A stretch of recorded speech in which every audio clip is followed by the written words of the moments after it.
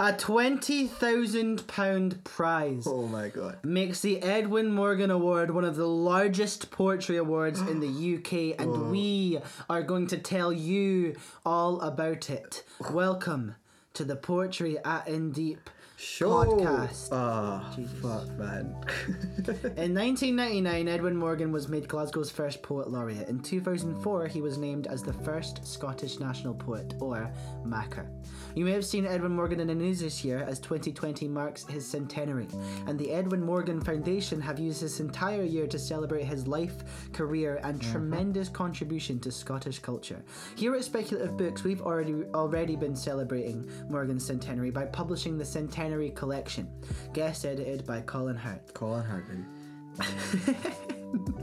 The Centenary Collection contains poetry and short stories inspired by Edwin Morgan's scrapbooks, including a foreword by Colin Hurd and contributions from Liz Lockhead, Henry Bell, Stephen Watt, Katie Veitch, Sean Kuhn, Jack McMillan, that's me, Laura Bissell, Russell Jones, Layla Josephine, Shezar Doza, Finola Scott, and many, many more.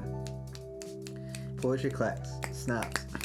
You thought they were gone? They're making a quick comeback. Edwin Morgan willed close to £1 million to the SNP and left another $1 million to set up the Edwin Morgan Award. You must be a previously unpublished poet. Pamphlets are allowed. Thank God. And you must be no older than 30. This year's winner will be announced at an online event as part of the Edinburgh Book Festival, week beginning the 15th of August. We have interviewed all 7 poets shortlisted for this year's award, and they have all sent us a recording of them reading a selection of their work. Stewart Sanderson is this week's episode. Woo! Only 5 days to go, baby. 5 days, man. That is crazy. Exciting, isn't it? Time is flying. Could you imagine how nervous the people shortlisted must be? In 5 days, they're either not or they are going to have 20 grand. Imagine getting 20 grand. Stewart Sanderson is a poet from Glasgow, currently based in the West Midlands, where he works as a local authority arts development officer, the recipient of the Eric Gregory Award, as well as the Robert Louis Stevenson and Jessie Kesson Fellowships. His most recent pamphlet is An Offering by Tapsalteerie, which was released in 2018. Nice. Stuart did an interview over email, which you can find at speculativebooks.net/podcast. If you would like to have the Centenary Collection that we mentioned earlier for free, you can sign up to the Speculative Books subscription service. Use the code MORGAN, that's MORGAN, to get your first month free, and the Centenary Collection will be the first book that you receive. We publish a book every month, which you can get through our range of plans. You head to speculativebooks.net/subscribe to find out more, and remember the code MORGAN. Oh yeah. 5 more days. 5 more days. It's a countdown. We're doing it. We're doing the countdown. We're doing the countdown. Yeah, man. How many seconds is 5 days? Oh, so 24 hours. 24 times 60. Yeah, that's how many minutes are in a day.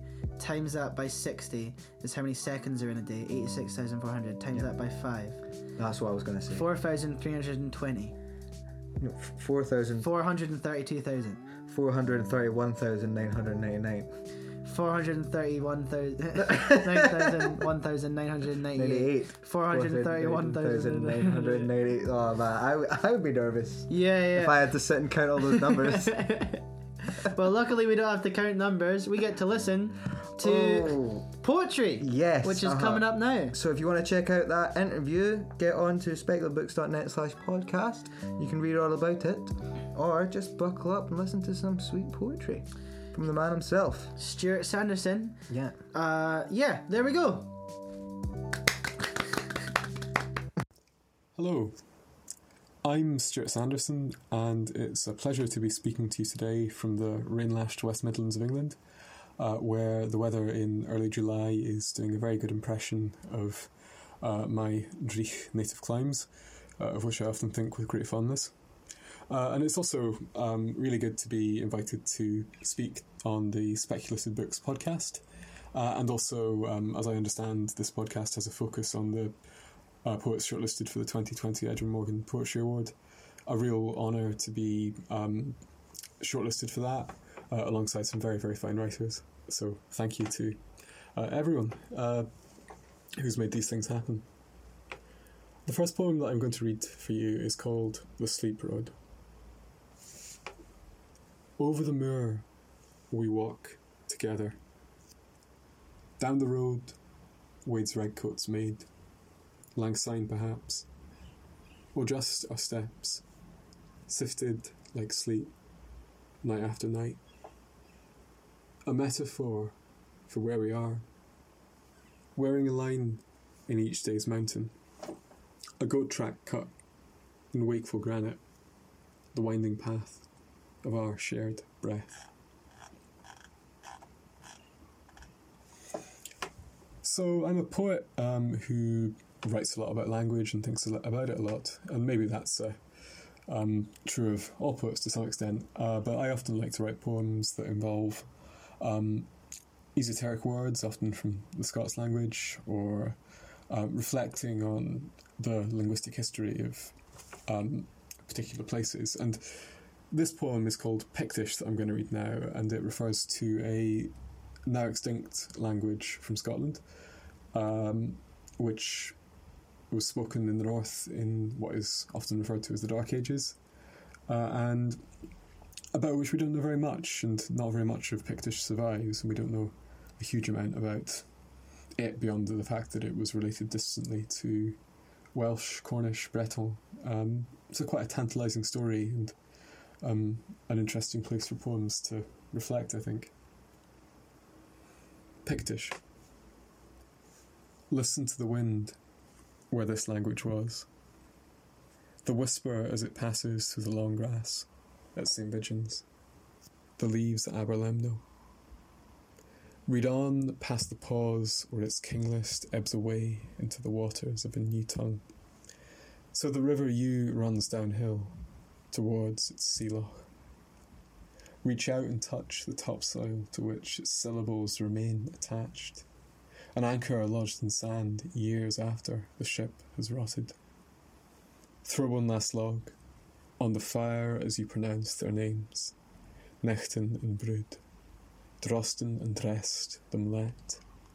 Them blend like smoke does with the midnight air.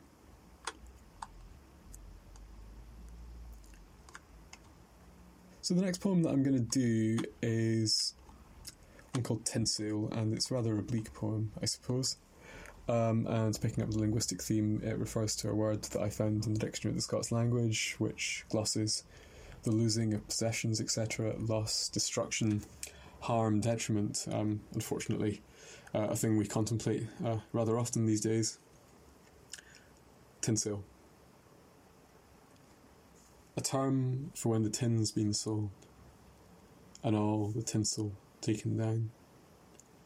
For when we feel a tingling cold, or find a shot stag's hollow crown now on the moor, then count the tines to tell how many years have blown past while it wandered in the pines and windy places, where our lack takes solid form, a wall which drines by increments into the slack ground by a freshly planted wood of firs, spread like a dark green crack, through fields where people's houses stood. Tinsale, a word we're losing now, as language thins. A word which could come back, perhaps, teaching us how to talk about what's happening, and as we walk into the lough of our own tinsale, find something to sing about, be it so small as this one word, which we let ring, despite the bleakness of it all. Not that I would want to be a poet who only concentrates on the bleak things in life. And this next poem is one that I wrote last year while on the 2019 Jessie Kesson Fellowship at Moniac Moor, which was a really great time, really productive, and really nice in that there were a lot of really interesting and wide-ranging writers there who it was great to bounce ideas off and feel that you were working in solidarity with as well.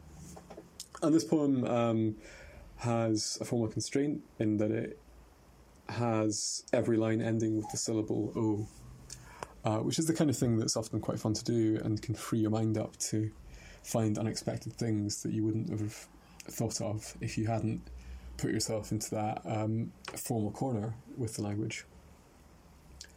And seeking, I think, preparing for that residency, I took a lot of notes from Jessie Kesson's work, and seeking was a word that I think she was using in a quite significant context, and it seemed to me like there was something to be done with it, so this poem emerged.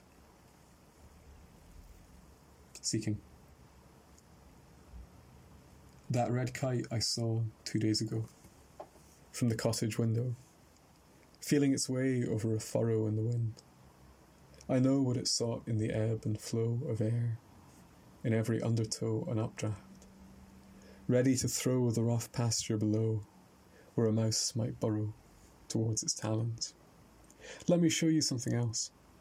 A cloud's slow progress, swaddling the snow-capped cairngorms, which grow as the rain falls back. Rambaud would have found both E and O in such a prospect. The stark glow of the peaks wrapped in their indigo grey shawls, an A in a crow, as it swithers to and fro before setting down, with no less grace than a no artiste on a fence post. So the hand, finding a radio station, lets the dial go.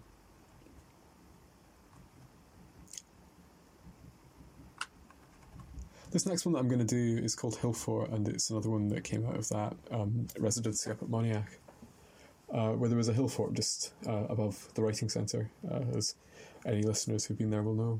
It's a really great, beautiful place to be. Hillfort.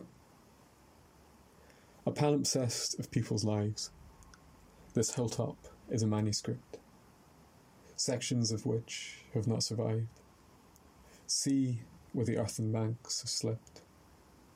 Then there are lacunae where the ploughman, not unlike a scribe reusing roles, has brought his share through old work, tossing stones aside.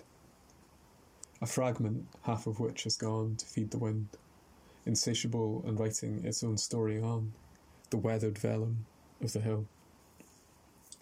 Even the pollen buried deep below my feet has tales to tell, still dreaming in its wintry sleep of when the ice sheets rose and fell. A reading knowledge of the land reveals what is recorded here, and though it's hard to understand, the underlying sense is clear. As evening falls, I walk across this written and unwritten ground, my footprints, footnotes to its loss, a poem waiting to be found. And the next one that I'll do is called The Thistlebird, and it comes with a slight apology to any Estonian speakers who may be listening, in that it uses a word, a hakalind, which I understand is the Estonian word for goldfinch. And it came out of a visit to Estonia a few years ago. I was very struck by the country and its culture. A small country living its best life in many ways, it struck me, though of course there are complexities everywhere. And this one, I suppose, is a poem about small languages as well, and it also contains Lacercolia, the Gaelic term for goldfinch. And the other piece of background about it would be that the goldfinch is obviously a very important symbolic bird in a lot of senses. I believe there are Christian overtones, but also for the great Russian poet Osip Mandelstam, it was his favourite bird, favourite animal, I think, that has a lot of creative symbolism there. And maybe that is important here, or maybe it isn't. And I'll read the poem. The Thistlebird. I make this poem as softly as I can, for fear of frightening the only word I need, which landing in Estonian becomes Ohakalind, the thistlebird.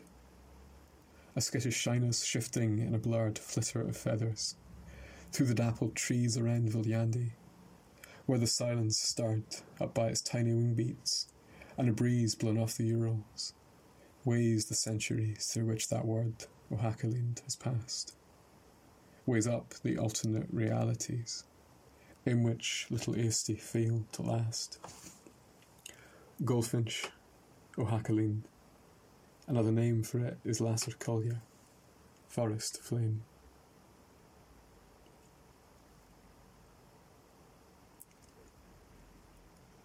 So, a poem about language. As This next one is, so this one is called Ogam, and as some listeners will know, Ogam is the script that I think developed from people in Ireland coming across Latin characters and adapting them, and it's an alphabet where letters relate to trees, and it was used to write various languages, Irish, I believe, and Pictish. And this is a poem which attempts to do something with, I think, Pictish inscriptions by taking them and then doing an acrostic poem with a very difficult to parse and understand inscription in Pictish. So it uses the indecipherable short Pictish, or indecipherable to me, maybe not to some scholars, and uses that in acrostic, which posits some kind of translation or response to the untranslatable or the indecipherable. So each of these three poems, these wee poems, has a couple of elements. So it refers to the stone object or the object that the poem begins with the inscription. It has the inscription, and then it has the acrostic. And it's one that maybe comes across on the page, but we'll see how it comes across with just the audio. It was published in a magazine called Poetry Wales, if anyone is dying to see the written version. Ogam. 1. The Brandsbutt Stone. Errata Dorans.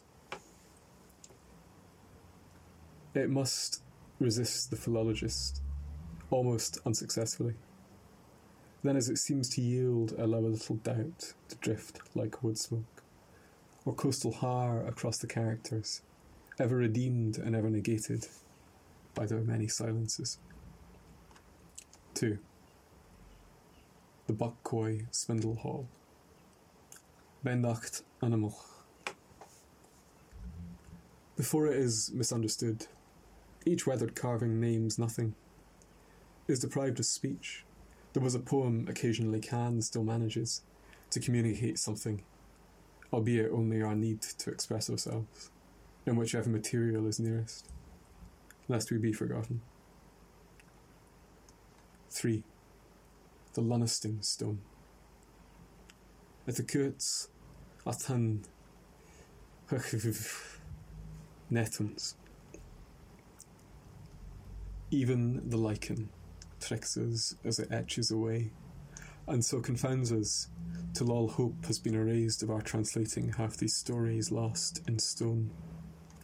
And again how the wind has worn them till only the faintest trace stays anchored, nearly yet not quite reduced to nothingness. How the rain conspires against consonant and vowel as it veers in, everlastingly voluminous and vulture-like. No words can express how much has vanished, though nonetheless I offer these words now to sweeten sorrow. And I think that I will come to an end with this poem now, which is called A Lump of Quartz, and I'm glad to say appeared in the excellent Scottish poetry magazine The Dark Horse a while ago. A lump of quartz. I found the goodness of this world exposed out on the high moraine of Ben Oran. A lump of quartz, worn smooth by centuries of rain. No larger than a small child's fist, I felt its cold weight fill my palm. A heavy lightness like the sweep of some old Hebridean psalm. I turned it marbled white and grey, now dull, now dazzling as it shone. It could have been a fold of fat, cut from an icebound mastodon, or dropped there by a glacier, the still heart of a fossil bird, grandsire to Archaeopteryx, for which science has as yet no word. A pebble to put in your mouth, and roll till you had learned to speak. A simple thing to throw away after an hour, a day, a week. A single stone containing all compassion, virtue, tenderness, waxing and waning with the ebb and flood tide of our tendencies. Thank you very much for listening, and see you soon in Scotland.